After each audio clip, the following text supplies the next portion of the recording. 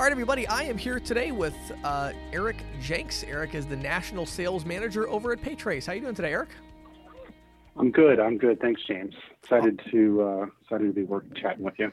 Awesome. Well, we're going to jump in today and talk about interchange optimization, specifically Tier 2, Tier 3 stuff, B2B transactions. But before we do that, Eric, I always am interested to hear everybody's story in the industry. I find it so interesting. So can you give us a little bit of background? How did you get into this crazy industry? How did you end up as the National Sales Manager at Paytrace? Yeah, thanks. I didn't grow up thinking, hey, I want to be in payments, right? No one does. It might have been like, exactly. But I was working out at UPS on the flight line in college, and it was in Spokane, Washington. It gets cold out there, right, and snowy. And a buddy of mine had just started working at a bank and said, hey, you're building websites on the side, and we need someone to help us, manage this thing called our gateway. And I thought, you know what, if it's inside, I want to give it a try. So that was 20 something years ago. And, back then, I think we had, the world was it was a little different. One of my first projects was to try to convince people to quit calling in their payments and using the old knuckle buster and to buy this thing we were calling a Zon device. Yes, and, of course, the Zon. Convince them that maybe 5% was better than 10%. Right, and, right.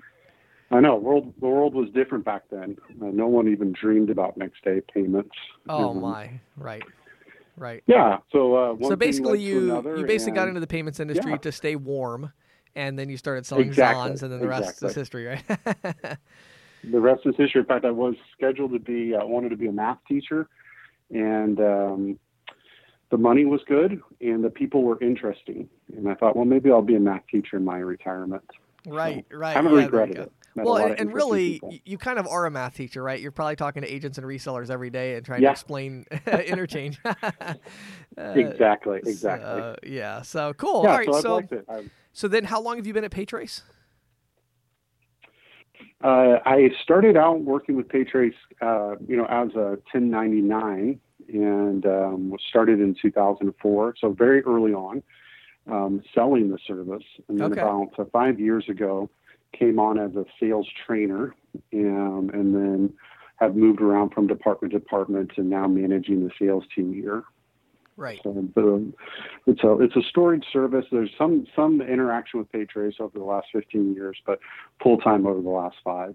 Sure. Okay, awesome. Well, so I definitely want to, we're going to kind of circle back around to get really specific with Paytrace, but I really want to zoom out right at the beginning here. And it's funny because I realize there's certain topics that we just haven't covered on this podcast. And I realize that one of the main reasons is that I don't know very much about them. So today is one of those days. So interchange optimization, I get the general gist of it, but specifically talking about these B2B and, B2G, I guess, government transactions, what's to give us the punchline? I mean, why should our listeners care about this topic? What's the upside for them to become an expert on this? Yeah, absolutely. I think everyone who's been in this industry for a little while is doing some bit of interchange optimization. And so I think, as you've looked at statements and maybe chatted with merchants, we realized, man, there's just certain things about our industry that are not very transparent, or maybe they're a little bit more complex, and people aren't following maybe what Visa, MasterCard, the other associations consider best practices. Right. And they get stung, right? And they get, maybe they're paying too much, or there's other negative consequences to that. And really, interchange optimization is just a small sliver of operating within the association's best practices. Okay. I think, example I use often is when you look at that statement and you see that mysterious ERIF, right? Sure. Or a standard rate. Right. The consultant in you, I've heard you talk about this before, is like, why does that happen? Right. I mean, we call it a downgrade, but why? Right. There's a lot of reasons why. And at a very introductory level, we want them to not pay more than they could, right? And there may be business practices that are legitimate, and that's just the cost of doing business. But a lot of times it's just ignorance, right? They just don't know. Right. And there's a way for the the sales rep or even the technology provider to kind of step in and help that organization save a little money, potentially save some time, and make their life better. So interchange optimization is really just not leaving all the money on the table. Okay, Sure.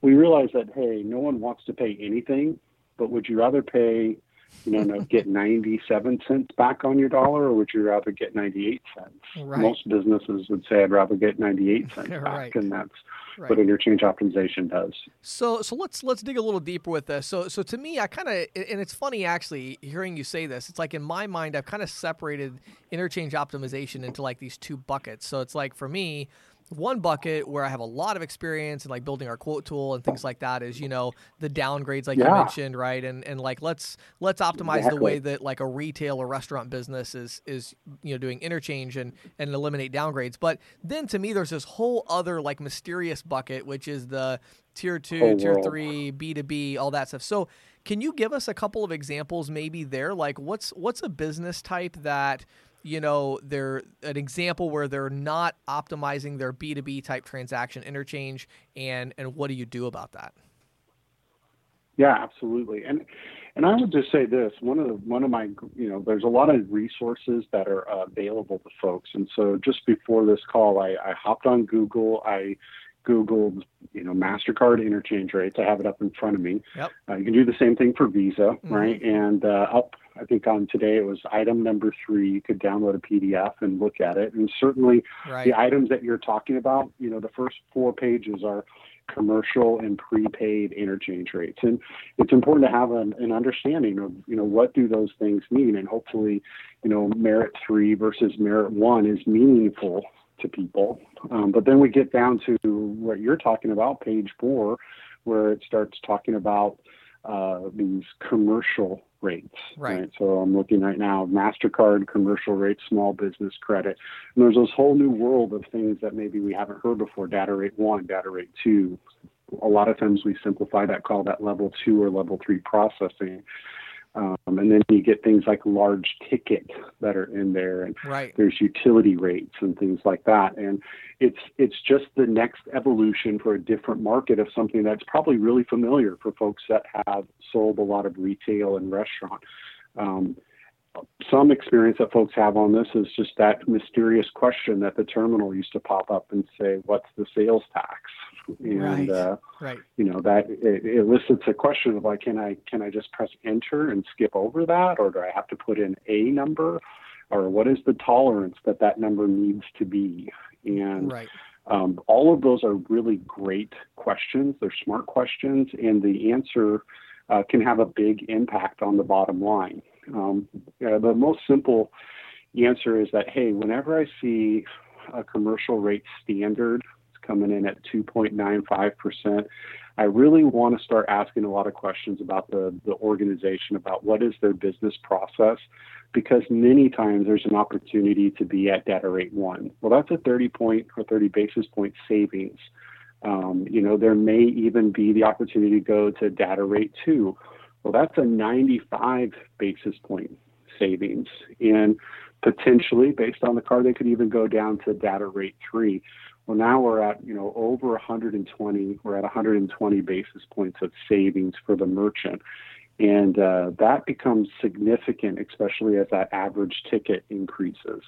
And on top of that, just to clarify, I mean, you're talking about a potentially 30, 95, 120 basis point savings for the merchant that's not coming out of the margin. This is like the interchange is lower, and so it's like you're not having to lower your rate in order to present these savings. You're still able to have some margin in there. Is that what you're saying? That's exactly what I'm saying, because, I mean, the interchanges are the base cost, right? It's money that's going back to the bank. One of my favorite stories, James, is dealing with a friend of mine who has an ISO in Portland, Oregon, and we were working with a restaurant supplier, and they were looking at their statements and seeing a lot of standard, and they were seeing a lot of data rate 1 and the corresponding types of transactions that were happening, with the other card associations. After probing, they realized, hey, you know what, we're missing out on opportunity here. And by implementing a better technology that started prompting for the information that the banks are looking for, like sales tax, like invoice, and some of the other level 2 and level 3 rates. We were able to switch them over and reduce their effective rate monthly by over $5,000 a month. Wow. It's a fairly busy shop, right? They're Right. doing about $500,000 a month in processing. But the thing that was interesting about that is that he actually bumped up his margin by 15 or 20 basis points and still was able to offer that savings. And what I love about that story is that it identifies that trifecta of wins: a lower rate for the merchant, lower effective rate for the merchant, better margin, for the sales partner. And then, of course, we benefited as well. But in that scenario, this person wants to take that call now, right? They're making enough money that that guy can show up at Christmas time and wants to be there, right? Beforehand, Right. it was a little skinny and it was a little painful. Like, how much resources do I want to apply to taking care of this customer? Right. Now it's really clear. I love taking this call. Of course. Everybody's happy. Yeah. So all right. So let's dig in a little bit to these data 1, data 2, data 3, and so I think I think the general idea here is, of course, interchange optimization is important because it's a way to offer savings without hurting your margin, and as you mentioned, maybe even slightly increasing margin while still offering savings. It sounds like there's a lot of different business types where it's really prevalent. But let's talk about this going from data 1 to data 2, data 3, and all that. Obviously, I'm assuming this means we're providing additional data. You mentioned sales tax. What's some of the other data points that might be prompted or might need to be provided? Can you give us a little bit more insight there? Sure. First, at this point, I usually put the little asterisks up and just remind folks that we just don't make this stuff up, and you can't wave a magic wand and Right. make every transaction become a level 3 transaction. Sure. I wish we could. There but are that's actual just not the rules world about that we this stuff, live in. right? There are actual rules about this. And, I have a company card for our organization, and the bank that we work with, they're only interested in level 2 data, which means if I throw level 3 information out it's never going to qualify for those low 1.75 rates. The very best it can get to is level 2. So the first thing is, again, understanding your customer. Part of understanding the customer is understanding their customers and see where they're at. Sure. But at a high level, right, level 2 rates are generally the B2B transactions. Those are many of the small and medium-sized businesses that operate in America. Level 3 tends to be more of those enterprise type organizations, and it's the business to government transactions. Those types of industries, a lot of times I characterize those as enterprise level industries. They want additional data, right? They have accounting departments where having many of these invoice-like items make a difference to their reconciliation. Sure. And so at a high level, I would generally say the most common data elements that are needed for level 2 tend to be invoice number and sales tax.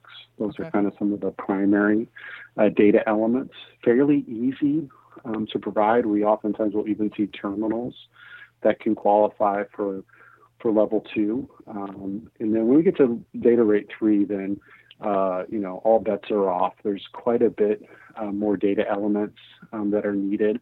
Because of that, there are even processing networks that don't even support it. Right? This is a lot of data that's being transmitted at a transaction level. Sure. And so there's a level of additional data elements. But many of those things, such as source zip code, and they can go on. We can talk about that more if folks are interested. Sure. Are needed for those level 3 rates. And then, okay, let me back up for 1 second just to make sure I'm understanding. So, Sure. So what is data rate 1 then? Like data 1, what is that then? Because we talked about qualifying for data 2. Sounds like it's kind of the B2B with maybe sales tax, purchase number, whatever, and then data 3, more business to government or enterprise level stuff. What's data rate 1?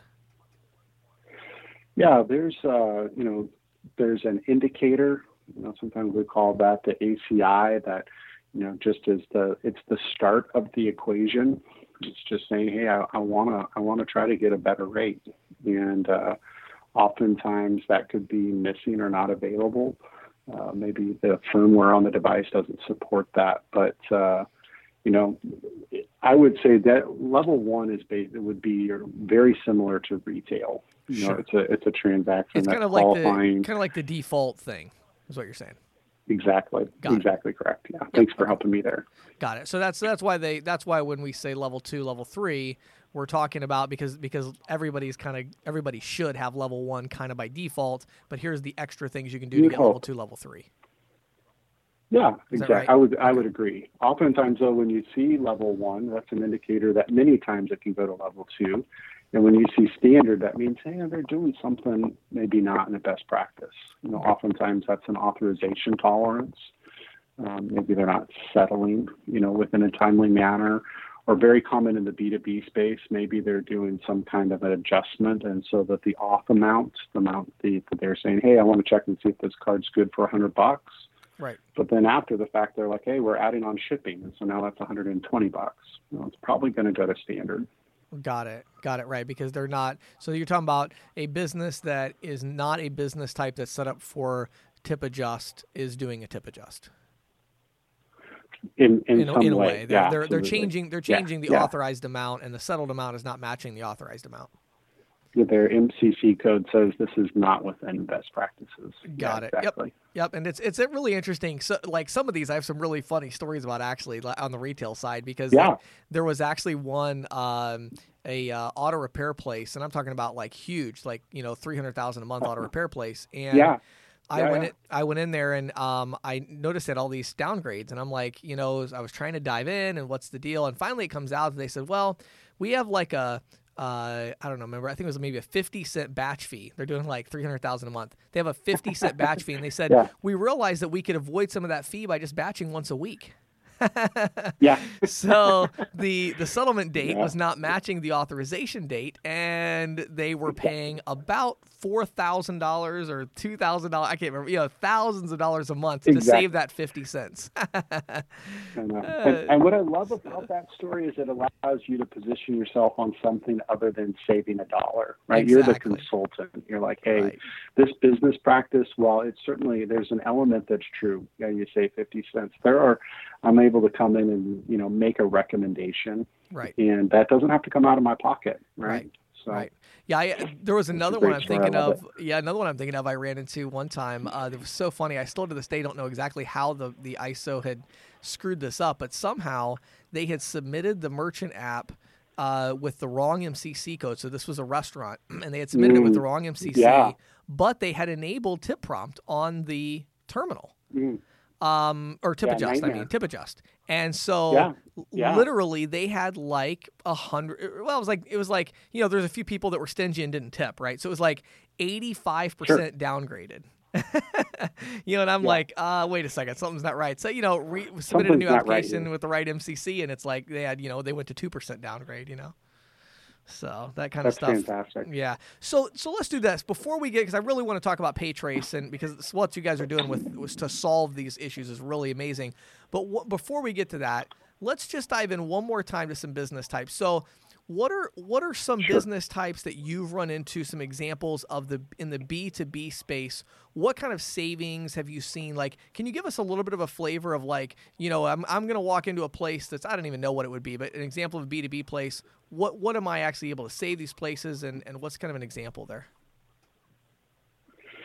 Yeah, these, I love these stories. I'm going to borrow some stories from a couple of my friends as well. Sure. The first one I really want to reference is that at the enterprise level, there's a white paper that was put out by MasterCard and the Strawhecker Group, and we were fortunate to be one of the organizations that were featured in there. Okay. But some of the numbers that they reference in that white paper, and I think we'll share that resource. Yeah, I'll put that on. I'll put that in the show notes. Yeah, definitely. Perfect. Yeah. So take a peek at that. Some of those numbers are just kind of off the charts. And so we were working with a medical supplier, and very busy shop doing a couple $100 million a year. And by saving them 1%, it was very significant. I would imagine. We had another outfit that a couple times larger than that. And these organizations are, kind of the case studies are referenced there. We were able to integrate with their ERP system, really save some of their accounting departments a lot of time, which was their biggest thank you. But they certainly didn't mind the $4 million in reduced interchange expense that year as well. Right. And so obviously we love those stories. They're not as common as, all the opportunities that are happening around us all the time. And one of my favorite questions, I borrowed this from a friend of mine, Leah. She walked into a espresso stand and was reviewing statements. Espresso stand, just to be honest, not a really big B2B opportunity. Right, of course. And so, but one of the questions that she asked, and I borrowed this over and over again, and I encourage folks, this one just to write down, is talking with the owner and asking them, where are you using your corporate card at? Like, where are the businesses that you're shopping at, especially the local businesses that you're shopping at with your company card? Yeah. And they answered, hey, we actually do a ton of our business. Our biggest expense is this dairy down the street, and we buy all our milk from them. And of course, Leah, being the brilliant saleswoman that she was, she's like, can you give me the introduction? She did. Wonderful B2B account. I would have never thought that dairy was a B2B account, but they sold milk to espresso stands all over the county. And, ended up being a wonderful opportunity. But it's that question, where is that small business owner spending their money? Right. And you'd be surprised where that takes you. Sure. In a restaurant business, a lot of you have tons of contacts with restaurant owners. They're buying their vegetables from somewhere.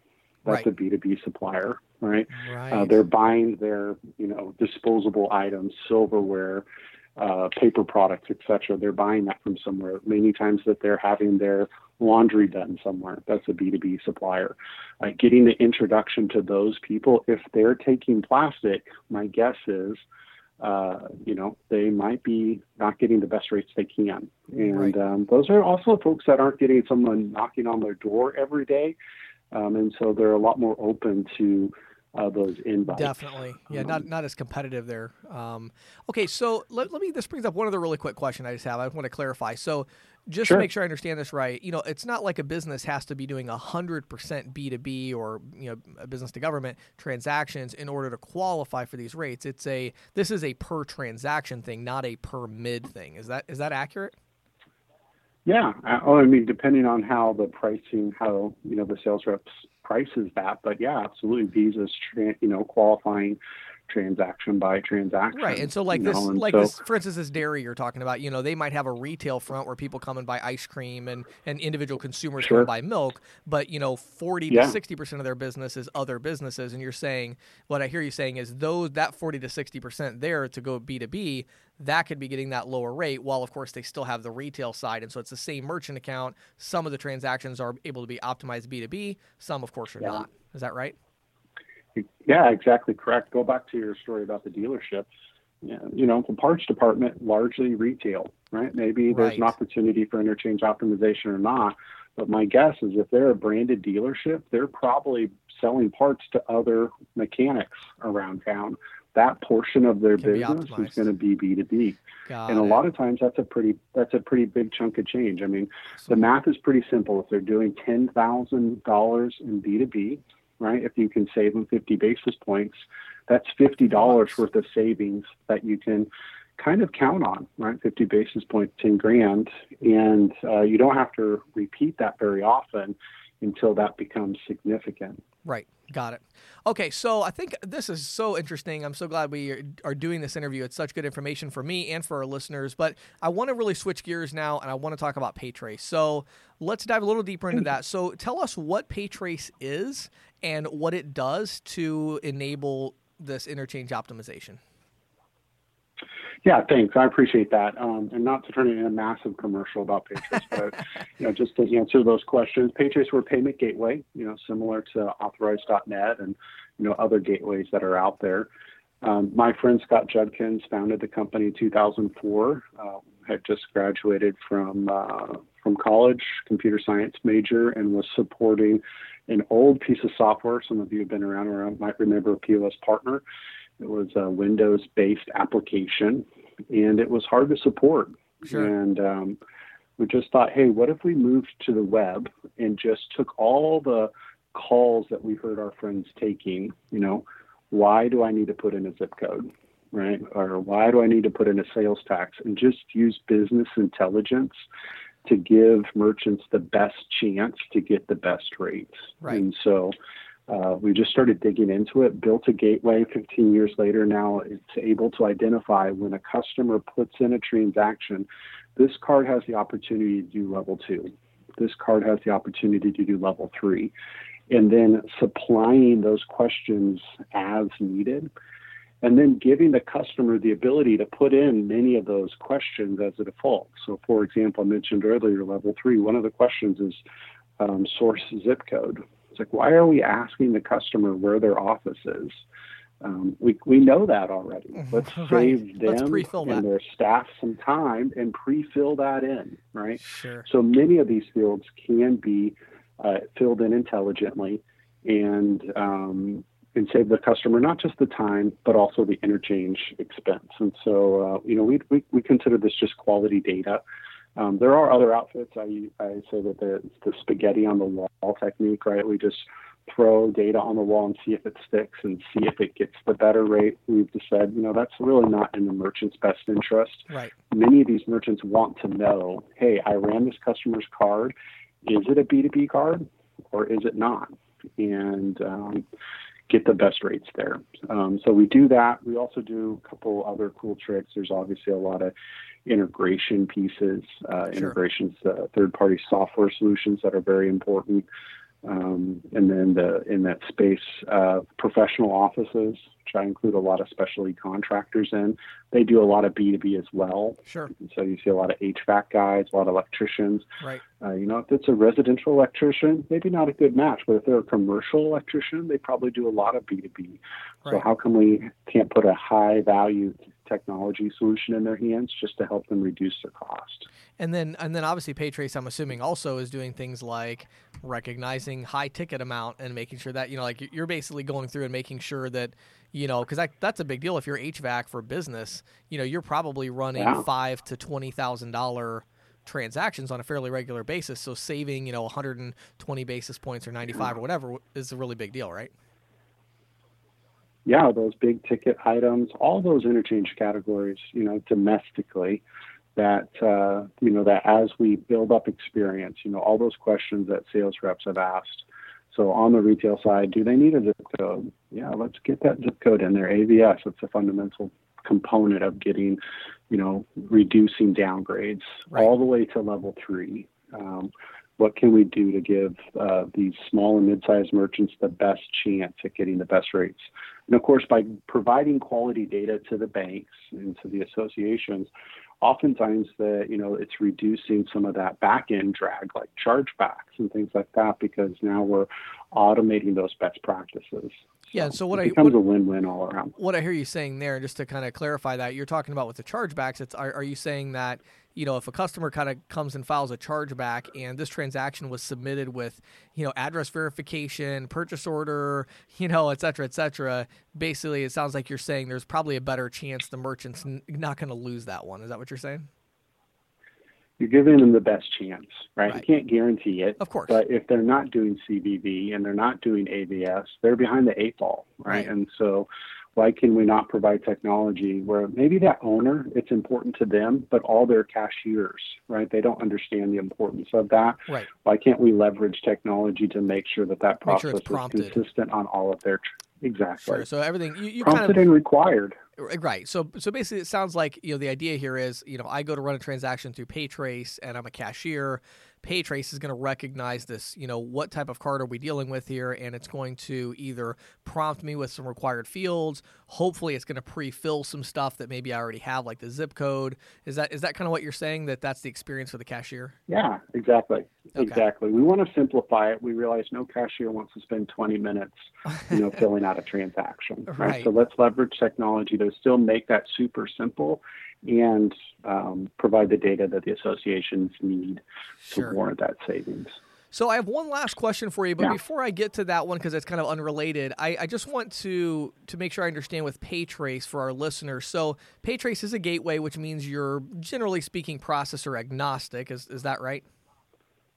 That is correct, and thanks for pointing that out. I appreciate that. Sure. So Yeah, basically, we're looking for like ISO executives and people like that maybe don't yet have PayTrace as an option, and they would want to reach out. But then also, I know, like, this is interesting. I do consulting for a lot of ISOs where I happen to know that they do have PayTrace as an available gateway, but then I'll talk to an agent from that company, and they're like, I'm looking for a good gateway to optimize interchange. And I'm like, your company already has PayTrace. Like, so a lot of them may not know. So it's kind of like, if you're an agent, reach out to your ISO, your manager, and say, do you guys offer PayTrace? If not, I wish you would. But where would you send the ISO execs and people like that want to learn more about PayTrace? Where would you send them?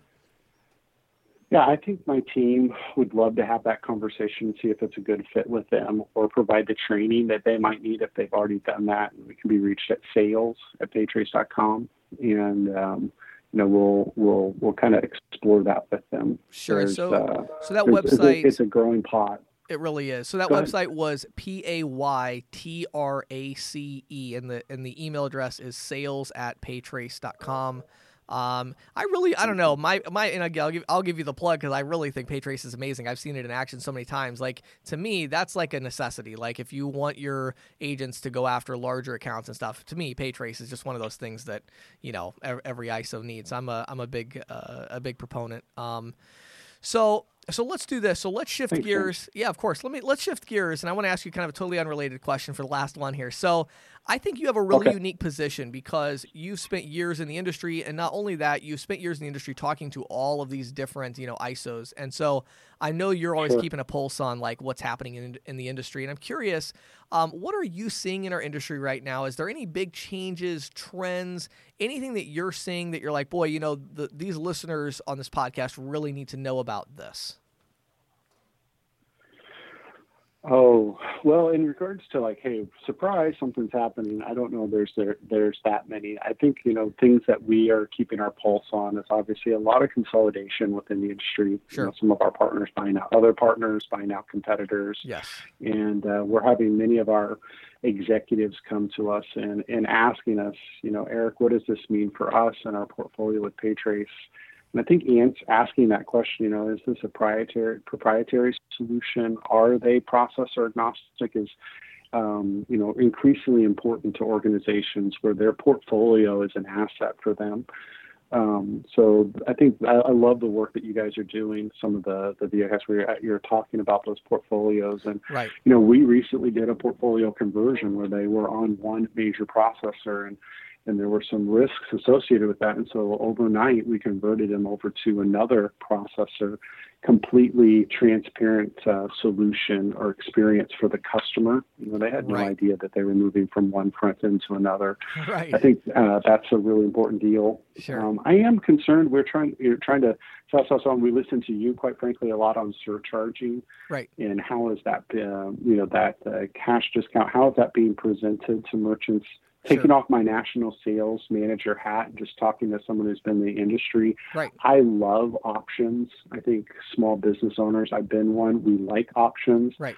We also don't like to be told what to do. And so I think there's a space there for providing more options for small business owners. Sure. I am concerned a lot of folks are doing this as a race to the bottom. If they're just, it's going to cost nothing. I think that, really raises questions. And we're really interested, and we're increasingly interested in how can the street level sales rep be a real good partner to the entire payments ecosystem?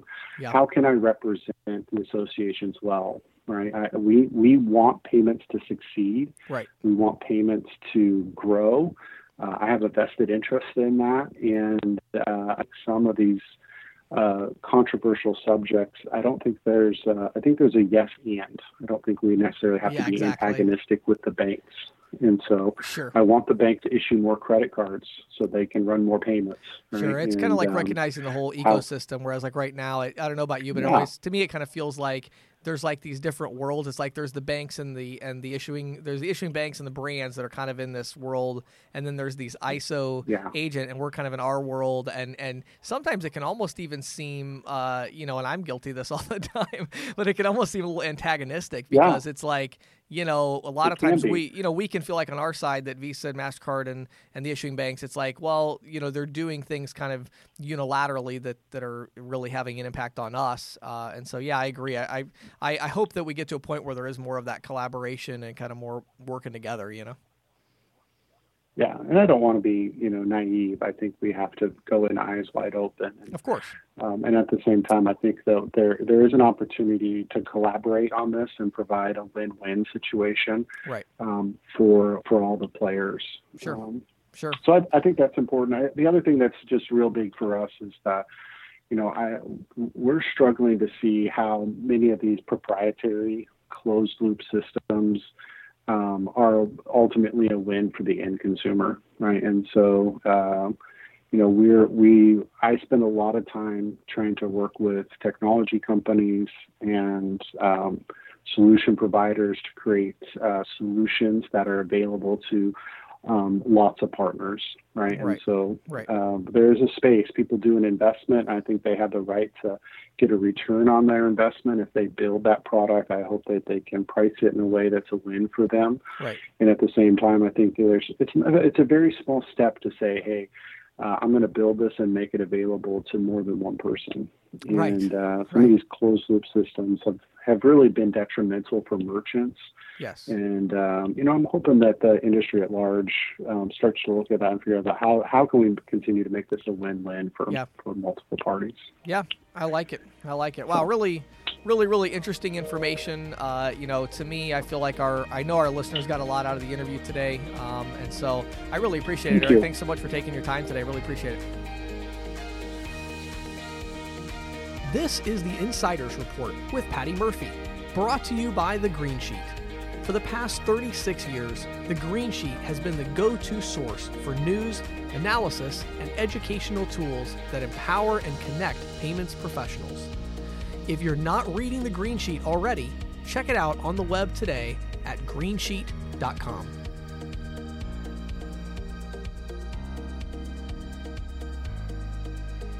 So, I haven't done a lot of database insiders reports in a few months, at least in the last few months. Right. I know that. We missed that, Patty. Well, I felt like people were maybe getting a little too inundated with numbers and drowning in it all. But, some stuff has come across my desk the last few days. Right. It really got me thinking, I think I should be sharing this stuff. Yeah, it's time. Let's hear it. Let's hear it. So, just as a little background, several years ago at the Green Sheet, I coined what I thought was a really cool term called isometrics. Okay. So, capital I, capital S, capital O, metrics. Right. Right. It makes sense. Yeah, I think it makes sense. And it's a cute little phrase. And so I wanted to kind of, put that out there for this. And maybe, every once a month or so, just kind of do some isometrics. Yeah, just do some isometrics. Tell us what's happening. Yeah. What's going on. So, we all know that the payments ecosystem is changing, or more to the point, fragmenting. Right. A lot of this is being driven by younger consumers. So, that's why I was interested in this report that came from PaySafe. Remember, we interviewed Obi Rawls from PaySafe of course. Several months ago. Yes. PaySafe has been doing some really remarkable research. Sure. And, of course, it's an international company, so it's not all U.S.-based, but, it gives you some trends. And here's some stuff that drives home this point that I talked about, that I just referenced in terms of younger consumers. About 3/4 of consumers under the age of 40 prefer to shop online using their smartphones. And here's the breakdown. 72% of Generation Z are those people born after 1996. 79% of millennials, those are the guys that were born between 1980 and 1996. Okay. So this large group regularly shop online using their smartphones. And this compares to 54% of Gen Xers. That's born between 65 and 80, I believe. Okay. And 20% of my generation, the baby boomers. Okay. Still, 20%. That's not a bad percentage. No, no. And it didn't really surprise me because I have to tell you, I don't do a whole lot of online shopping, but I Right. occasionally do it Right. with my phone because it's just easier than going Yeah. into my office. Well, and I mean, I think you have to point out Amazon here, right? exactly. I mean, come on, Amazon has made it so so easy. and because of Amazon, so have some of the other Right. big e-commerce sites. Right. Like one of the things I do with my phone a lot is my hairdresser. Oh, you can set your I appointment. can set my appointment. Sure. And then I can do. They'll send me a text. Hey, how did you like this? Give us a review. Right, sure. To me, that's kind of like shopping online. Yes. Yes. And the other thing I do is order meds for my pets sure. because yeah. my vet will send me a link. Hey, it's time for you to get more heartworm medicine. Here's click a the link, and you're on your phone, and you click And the it's link. so and much you- easier to do it yeah. on my phone than to go in and You know what? One interesting stat I would really be interested in too is I think also kind of I don't know, I could be wrong about this, but I wonder if maybe the level of income of a consumer has to do with how much they do this. But I guess really it wouldn't be phone shopping. It's just kind of shopping. Like for me, right. I'm at a point where, I'm kind of embarrassed to say this, but I mean, if there's anything that comes up ever, and my wife with Christina will back me up on this, like anything comes up ever that's like, it'd be nice if we had this, or I wish we had that. Literally 30 seconds later, I've already bought it Yeah. on Amazon. But the reason I bring out the income part is because, if I make a $130 mistake, Right. It's not Right. going to kill you. I'm okay. Right, I'll just, give it to somebody and get another thing that's But better. You know what I mean? It's interesting because my niece is probably close to your age. She might be Yeah. a little bit older. And we were sitting on the, she came to visit me. We're sitting on the porch. We were talking about costumes for the kids' Halloween. Right. She immediately pulls out the phone. Right. That's how I just bought costumes. Right. Pulls up. What do you think about this, Aunt Patty? What do you think about this? I'm like, yeah, that wouldn't look good for Olivia. She's like, bing. Boom. And then, Now- and and I then gotta buy tell it you- now on Amazon. Right. You just swipe and you're done. Right. So. But my niece is, for her, she's an LPN, so it's not like she makes a ton of money. But Right. for her, it's the convenience. It's the factor. convenience factor. Yeah. She wants somebody to participate in this decision. Right. Right. Much easier to do it with a phone Yeah, it is. than to send me a link and say, and "What say, do you what do you think think of this? And yeah. You It, know? it is interesting, and it kind of makes you wonder, too. I mean, how much of this is like, there's been so much the last 10 years that's gone into making consumers trust these Right. online shopping experiences enough to do that. Yes. Because there's definitely an element of trust. There has to be an element of trust. Yeah, I mean, and it has know. to be like somebody that you've shopped with before. I would think. Who Right. wants to do it with a one-off situation? Yeah. Because you're not quite sure. I don't know. I haven't. Yeah. I haven't dealt with XYZ. Well, okay, here's a really good example of this. I do this kind of thing all the time. So there's a particular kind of jeans that I like. So I'm a creature of habit. Right, For sure. instance, the pair of, you say my white sneakers that I wear, my Nikes. Mm-hmm. Right. I have worn that exact same sneaker Yeah. since I was like a senior in high school. I buy a new pair every 6 months. And I'm very similar because there's a certain brand I like, Merrell's. Okay. Okay, because they make good hiking boots and Right, stuff right, like right. that. I'm the same way. Right. And in fact, a couple of times I've gone online, bought a different brand, and Right. ended up having to send them back because they didn't fit right. Right. I know. And see what I that see what I Merrell's will do. fit me What right. I do is I go to the store. So I'll go to like JCPenney, find the pair of jeans that I like, Levi's or whatever. Right. And they have like the number, like it's Levi number 3, whatever. 505 Yeah. or whatever, So I yeah. find the one that I like. Then I go to Levi's.com. Sure. And I save that item. And then whenever I need jeans, I just go there and buy it. So to me, there's Yeah. kind of that. I like situations like that where it kind of takes that trust factor out. But it's really bad for like physical location stores should do a much better job. Even the larger ones, like you would think JCPenney would, when I buy that, they would make sure I was like logged in somehow or something, or say, and then it would be like, hey, just so you know, we saved that jean to your profile on JCPenney.com, Right. so you can reorder it whatever you want. So here's another thing that I run into with jeans because I wear jeans a lot and I've put on a little bit of weight lately, so I need a 31 waist. Well, you Right. can't find 31 waist In the store. In the store, You have to go online. you have to go Right, online. right. And my thing is, I don't go online usually to the Lee or the Levi's store, Right, right. because even going online to Walmart or JCPenney, they still don't even have them online. Right. So You you know? have to go to the specialty So I have to thing. go to the Yeah. to the manufacturer. Yeah, very interesting. And to me, that's sort of like an issue of, the retail stores are stocking fewer varieties. They are, because they have the online inventory, Exactly. right? And they're trying Yeah. to push people there. I think it's interesting, and I mean, I think where the rubber meets the road for the agents and ISOs is that, you know, your merchants, this is what they're competing with. Right. Your merchants are Yes. competing with Amazon. They're competing with JCPenney. They're competing with Target, depending on what they sell. They're competing with one of these big stores, and so it's like, you know, if they don't have that online strategy, and it's funny too. This actually goes back to Zuza that we interviewed last week about, you know, like kind of this idea of merchants now want this multi-channel acceptance experience, so they can sell their consumers in store or online or whatever. So anyway, yeah, well, I'll let you get back to there. Oh yeah, yeah. No, rabbit that, trails, but that was, but you know, it's always an interesting aside. Yeah, it is. So, Yeah. So here, you know, they were also asked about the familiarity, you know, the younger consumers with alternative payment methods like in-app, and that kind of goes to what we were just talking about correct. as well. Right. 40% of Gen Z consumers have some experience with in-app payments, and 15% make in-app payments regularly.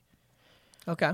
34% of Gen Z also have used mobile wallets, compared to 27% of the population as a whole, which I thought was a very interesting number, 27%. It is very interesting. I'm know. actually I'm shocked by both of those numbers. I thought that the Gen Z numbers would be considerably higher, right? And the overall would be lower. So did I. yeah, So that I that's found that interesting. very interesting.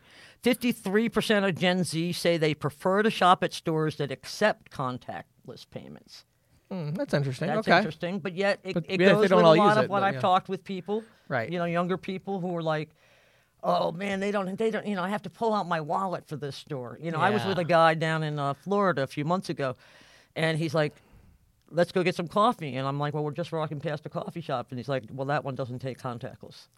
Yeah, interesting. You know, and while the guy's fixing his coffee, he's just tapping his phone. Right. Well, and everybody already has their phone out when they're waiting in line anyway, Right. so it's so easy to just So they don't easy have to. their wallet out. Right, exactly.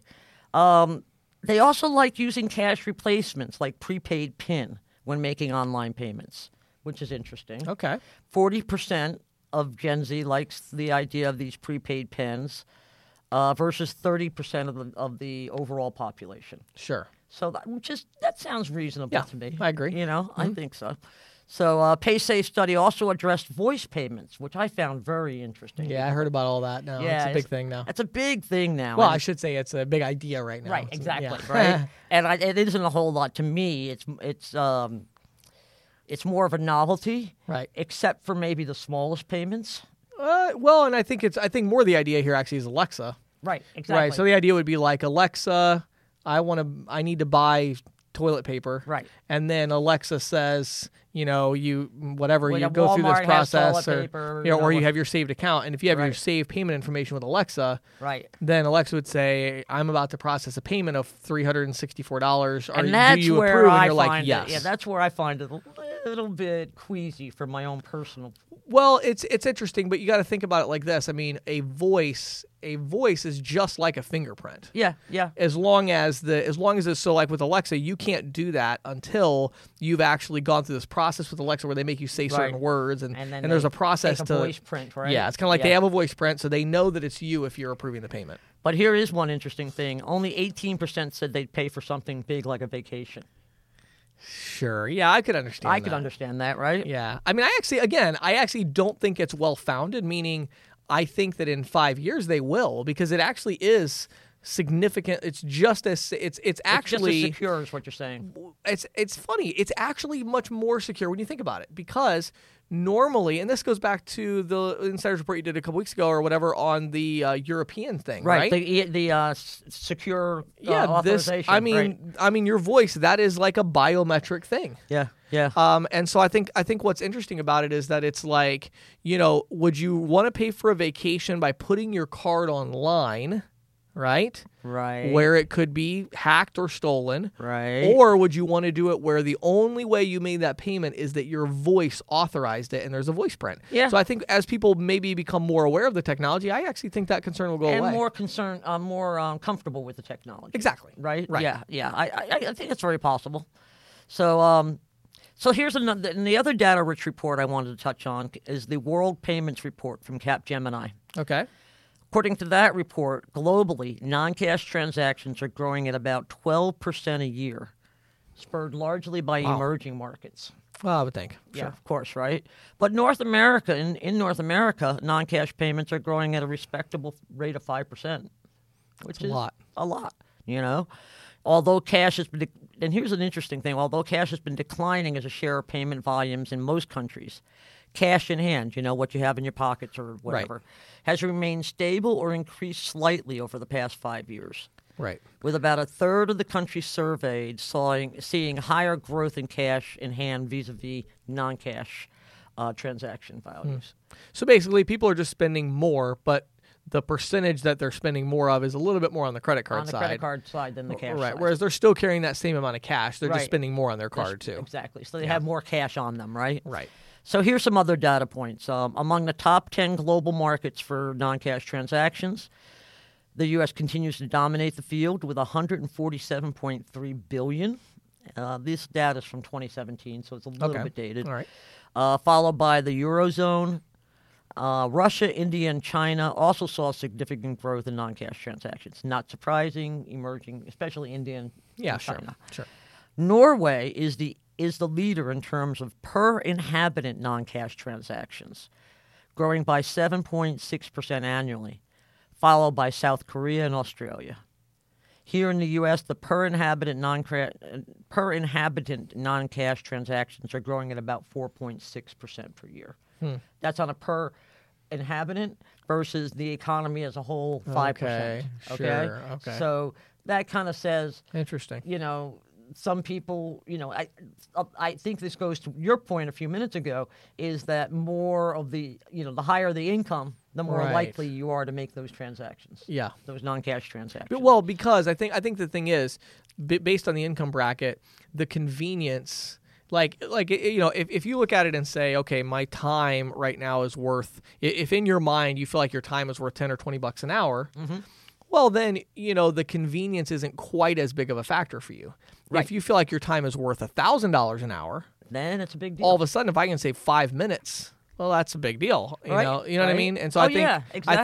I think there's that kind of mentality. And you I know? think that also goes to not only income level, but sort of like sophistication level, sure, right? sure. Because there's times when I sit there and I go, wait a minute, you want me to spend 2 hours on this? I bill my time. Right, exactly, A lot, exactly. you know? It's kind of that attitude of, you know, my time is worth something. But I think it's interesting because, like, even you know, an interesting stat that goes along with this is in San Francisco, the taxi market. Right, So Uber came along, right. and when people looked at Uber, they thought, okay, so Uber is competing with the taxi market. So the question is, what percentage of the existing taxi market can Uber take? Mm-hmm. Well, that actually turned out to be the wrong question. The right question is, by Uber coming along and offering this new level of convenience, how much will the idea of people using other transportation grow? Yes. The taxi, you know, if you look at the revenue 10 years ago that was brought into all taxis and limos and all that in San Francisco, Right. which is where Uber started, Right. today it is 3 times greater. And, you know, to that point, I heard a stat just the other day on my local radio station, local newscast Right. in D.C. Right. Not quite local, but near Yeah, local. yeah. And they were talking about metro ridership is down 15%. Right. Right. And, you know, it's not because people are driving more. No. They're driving not driving less. their own cars. They're driving less. They're driving less, Right. but they're using Uber and Lyft and these other, like I have a friend who lives in D.C., and she has her own car, but she doesn't like messing around, you know, doesn't like having to deal with it, right? Yep. So they have this service where you can literally pick up a car, Yep. I'm drive very it to where familiar you're with it. going, drop it off. Yep. And, you know, to her, she's like, it's quicker than the subway. Right. You Exactly. know? I go down the street, I pick up a car, I drive to where Yep. I'm going, and I don't have to worry about where I park it. Definitely there's that level of convenience. And so it's like as the kind of convenience, the trust, the risk, all these factors kind of come together, Right. it starts to make an interesting trend. Yeah, yeah. So, wow, very interesting numbers today. Yeah, and here's a couple more sets that I wanted to point out. Just a few points that Capgemini included in its report, which I see as sort of like a warning signal to incumbents in this space. Okay. That you know, it stated that new entrants are leveraging their digital acumen and agile work styles to profitably evolve their business models to compete. You know, Right. like we were saying, you Right. know, on more than just the base level of competition. Right. Right. So here's some interesting interesting points. Amazon, for example, is partnered with J.P. Morgan Chase and B of A here in the U.S., as well as with Western Union and a bank in India, to offer a variety of services, including checking accounts, small business loans, and payment transfers. Google Pay, which we know about, has partnerships with the major card brands and about a dozen large banks and credit unions here in the U.S., but it's also extended its bank partnerships with 15 more banks across Asia, Europe, and Australia. Sure. Which is, as we said, where a lot of the growth is happening. WeChat Pay, which is a payment thing based in China, which I have to admit, this scares me just a little bit. Talk about, cross-border competition. Yes. When you have something big. WeChat is huge. Huge. It's huge. And if it gets into the U.S. market, right. I think it could be, a real game changer. Yeah. And, they have partnered with PNB Paribas and Wirecard in Europe. And they're said to be eyeing the U.S. market. Oh, I'm sure they are. I'm sure they are, right? And I think the other thing to remember is that Facebook is planning to launch a so-called stable coin, the Libra coin, which we've discussed here in the past. Yep. And it has, heavy hitters like J.P. Morgan, but like MasterCard, Visa, and PayPal working with it. So the bottom line to all this is that there's a lot of change going on in electronic payments, and this change is going to continue to dominate the conversation. Yeah, wow. Very, very interesting. I always like when you share your stats because it's some different insights. Yeah, so. Thanks. Thanks, Patty.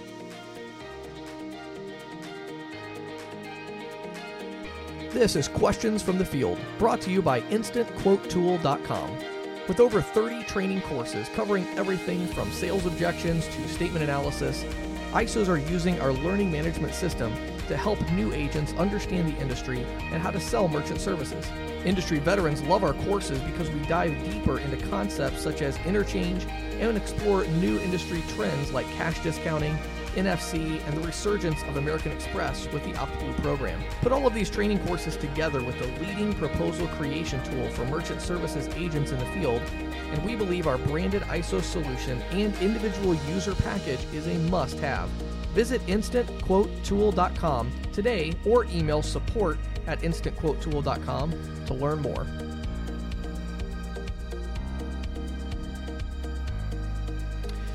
So, Patty, today I want to share kind of an idea off the beaten path. So this idea about getting referral relationships with accountants and attorneys and others. That's a really interesting topic, James. I mean, there's so much opportunity there. There's so much opportunity, and it's one of those very frustrating opportunities that unfortunately hardly any salespeople actually really are taking advantage of. They know they should and they want to, but they just don't know what to do about it. Exactly. They don't know how to go about it. So this particular one came from our Pro Club in our Facebook community. Somebody had asked about it. I can't remember who now, but I made a video about it that went into a little bit more depth, but I kind of wanted to give the broad strokes here on the podcast too, because it's such a powerful idea and something I did for years that made me a lot of money. And then pitch the Facebook page because you can... Well, just go to ccsalesper.com/pro and you can sign up. There sign up, exactly. Yeah, we have a lot of engagement in there. It's a fun community. It's a very interesting community. I enjoy reading the comments. Oh, good. Thank you. So, so here's the general idea, right? So you get an accountant. Now, let me back up for a second. This idea is predicated on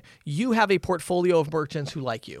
Right. Okay? If your idea is kind of the smash and grab or whatever, this idea is definitely not for you. It's right. You're not positioning yourself for referrals, obviously. So this is assuming you're the kind of person that's building relationships. Mm-hmm. This idea is also predicated on the fact that you would have some level of comfort with creating either audio, video, or written content. Yes. Any of them is fine for this idea, but you have to be willing to do one or the other. Right. Again, with the understanding, and we'll talk more about this at the end, but you can hire somebody from Upwork.com to help make it look good and all that. Yeah, sure. So here's what you do. You know that there's accountants out there. So step one is go to your best clients, your clients that love you, and say, hey, look, I'm trying to find an accountant that I can collaborate with on an idea that I have that will help small business owners. Who do you use? And go to your customers. Very quickly, you'll find somebody. Make sure it's a very reputable, established accountant that has a good reputation in the community. Right. Then what you do is this. You go to them, and usually what I would do is go to them, let them know I was referred to them, I have a project I'm working on, and I would usually offer to buy them lunch. So this is like a, this is the thing. Like a lot of salespeople in this industry are so transactional, they don't know how to build a real relationship with somebody. And it's really about networking. Yes. You're networking. This with is a these networking people. thing. Yeah. Yeah. And it's not like that much networking because I'm like a terrible networker and I did this no problem. And just go to lunch. It's not a big deal. So you go to lunch and then here's the pitch. So you tell this attorney, you say, hey, look, here's what I want to do. I want to co-author with you. I want to write an ebook on the 5 traps for small business owners when they choose a payment processor, or how to optimize your payment processing costs, whatever, right? Right. And I want to do it with an attorney. And so the idea is your time investment would be very minimal. You're talking to the attorney now. You're saying your time investment would be very minimal. All we would do is I want to schedule a time, come to your office. I'll spend about an hour there, and I'm just going to ask you questions and take notes. I'll record the session on audio so we can type it up, better. Right. Then I'm going to go back and look at what you said, and then I'm going to also have some things to add from my own experience. Sure. Then I'm going to pay all the cost, and we're going to hire a copywriter to help us put this all together in a really pleasing way. Right. I'm going to hire a professional designer. We're going to design this ebook. It's going to look amazing. It's going to look really, really nice. And you can do this relatively inexpensively. Yes. I mean, really this whole project is going to cost you between $300 to $500. Yeah. It's not that expensive to get your copywriter and then your designer. And again, go to Upwork.com and you'll find plenty of people there to do this kind of stuff. So then what you do is you work with them. And so the idea here is the accountant really likes this idea. You let them know it's going to be an ebook format as a PDF, but also you're going to print copies of it as well. And you're going to give him some, you're going to have some. And they really like this because most accountants, attorneys, they really want to improve their kind of public profile kind of in the market. Sure. But they don't really know how to do it. They're always looking to do content. I had one of my clients a long time ago that was an attorney where he ended up paying me to come in because I have all the video equipment and shoot all these videos for him to put them on YouTube because he was like, trying to figure out. Right. So here's the thing, though. And I just as an aside, I will tell you, I have an accountant, I have an attorney. Right. And I regularly get these newsletters from them. Yes. And I got to tell you, I very rarely look at them. Yeah, they're boring. They're boring as can be. That's why it needs to be something visual or audio. Right. Yes. And maybe print can complement it. Well, yeah, and that's where you have the nice graphics in the Exactly. ebook and all that. Exactly. Because what I found is actually accountants actually are not super good usually audio or video. Right. Because they they're sound numbers really people, boring and yeah. they, you know what I mean? But on the written word, you can get a copywriter to punch up what they've said and make it sound really good. Right. Anyway, all that to say, you work with them on this. This is a 2-month project. Once it's done, you tell them, look, I'm going to put all the expense in, all the time in, and here's all I ask. Once it's done, I am going to personally deliver this book to every single one of my clients, which will promote your accounting firm. Right. Then, as long as you, in turn, will email the ebook to all of your clients, which will promote me. So we'll do a cross-promotion together. Right.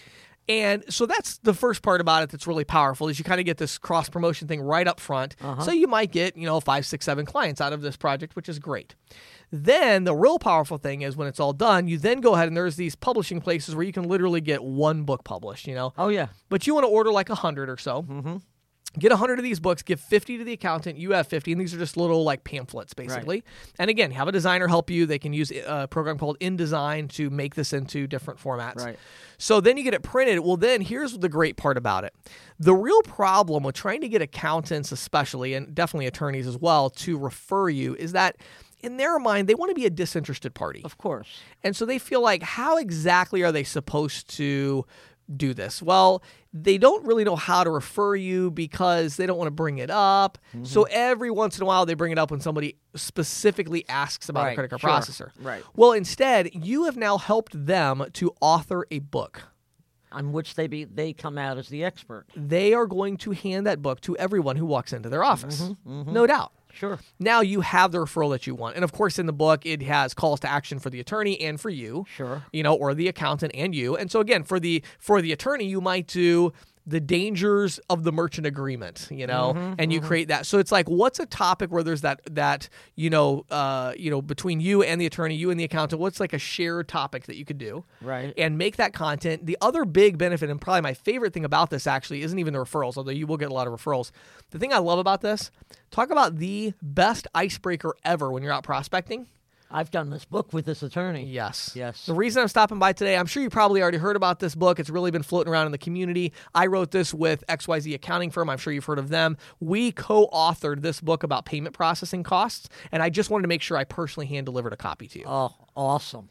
You don't even have to pitch. No way. That's like right there. Yeah, they're going to say, really? Well, now what's it about? And like, you're going to start a conversation, or they're like, oh, awesome, I'll take a look at it. You come back, a few days later. But the great thing is, don't email it to them. No, hand them a printed version, and they're like, whoa, this is awesome. And again, that excuse me, that goes so much further than these emailed newsletters that they Oh send out, my! right? And now it's like, now all of a sudden, you have basically now borrowed the a reputation and expertise of the most prestigious law firm and accounting firm in the area. Right. And so I got to a point where eventually I had both of these. So I had one about the merchant agreement, one about the cost of processing. Right. So one with like a really well-known attorney in the area and a really good accountant. And then when I would walk into a business, I'd say, hey, the reason I stopped by today, if you've seen either of these two books, I actually wrote these, one with this accountant, one with this attorney. Right. And it's like, oh my goodness, I'm instantly the expert on payment processing. I mean, it's indisputable. The credit card guy.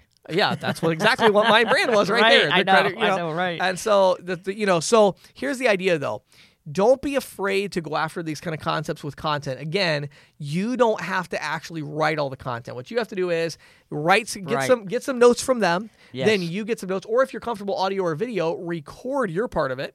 Send the audio recording from the attorney and then your audio or video to the copywriter. Right. They'll just listen to it and they'll type it up and they'll make it sound amazing. And just as an aside, because I've done this for clients also. Yeah, this is something you do. Right. And they, we've done like little podcasts, right? Right. And it costs, honestly, for the, for the exposure. Exposure. I mean, I've done this for people for under $500. Right. Get a couple of little podcasts going, or a little, instructional audio recordings, and the cost of getting that recording equipment. You don't have to go out and get the recording equipment. You can do it right in your office. Right. Exactly. You can there's you can rent for $5-10 a month the editing software and have everything put together in no time. Yeah. And the Good stuff. Good. Well, the last thing I just want to say, one of the real quick tips. So this idea is amazing for the individual sales rep. Right.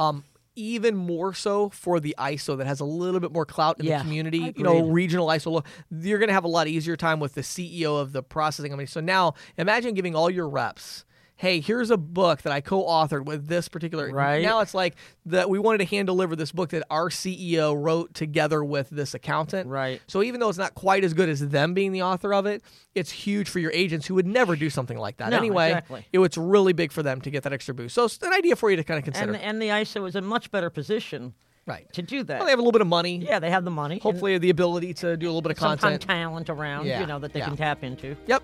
So there's an idea for you. If you're really struggling with how do I actually get attorneys and accountants, CPAs to really refer me, that's how you do it. Good stuff.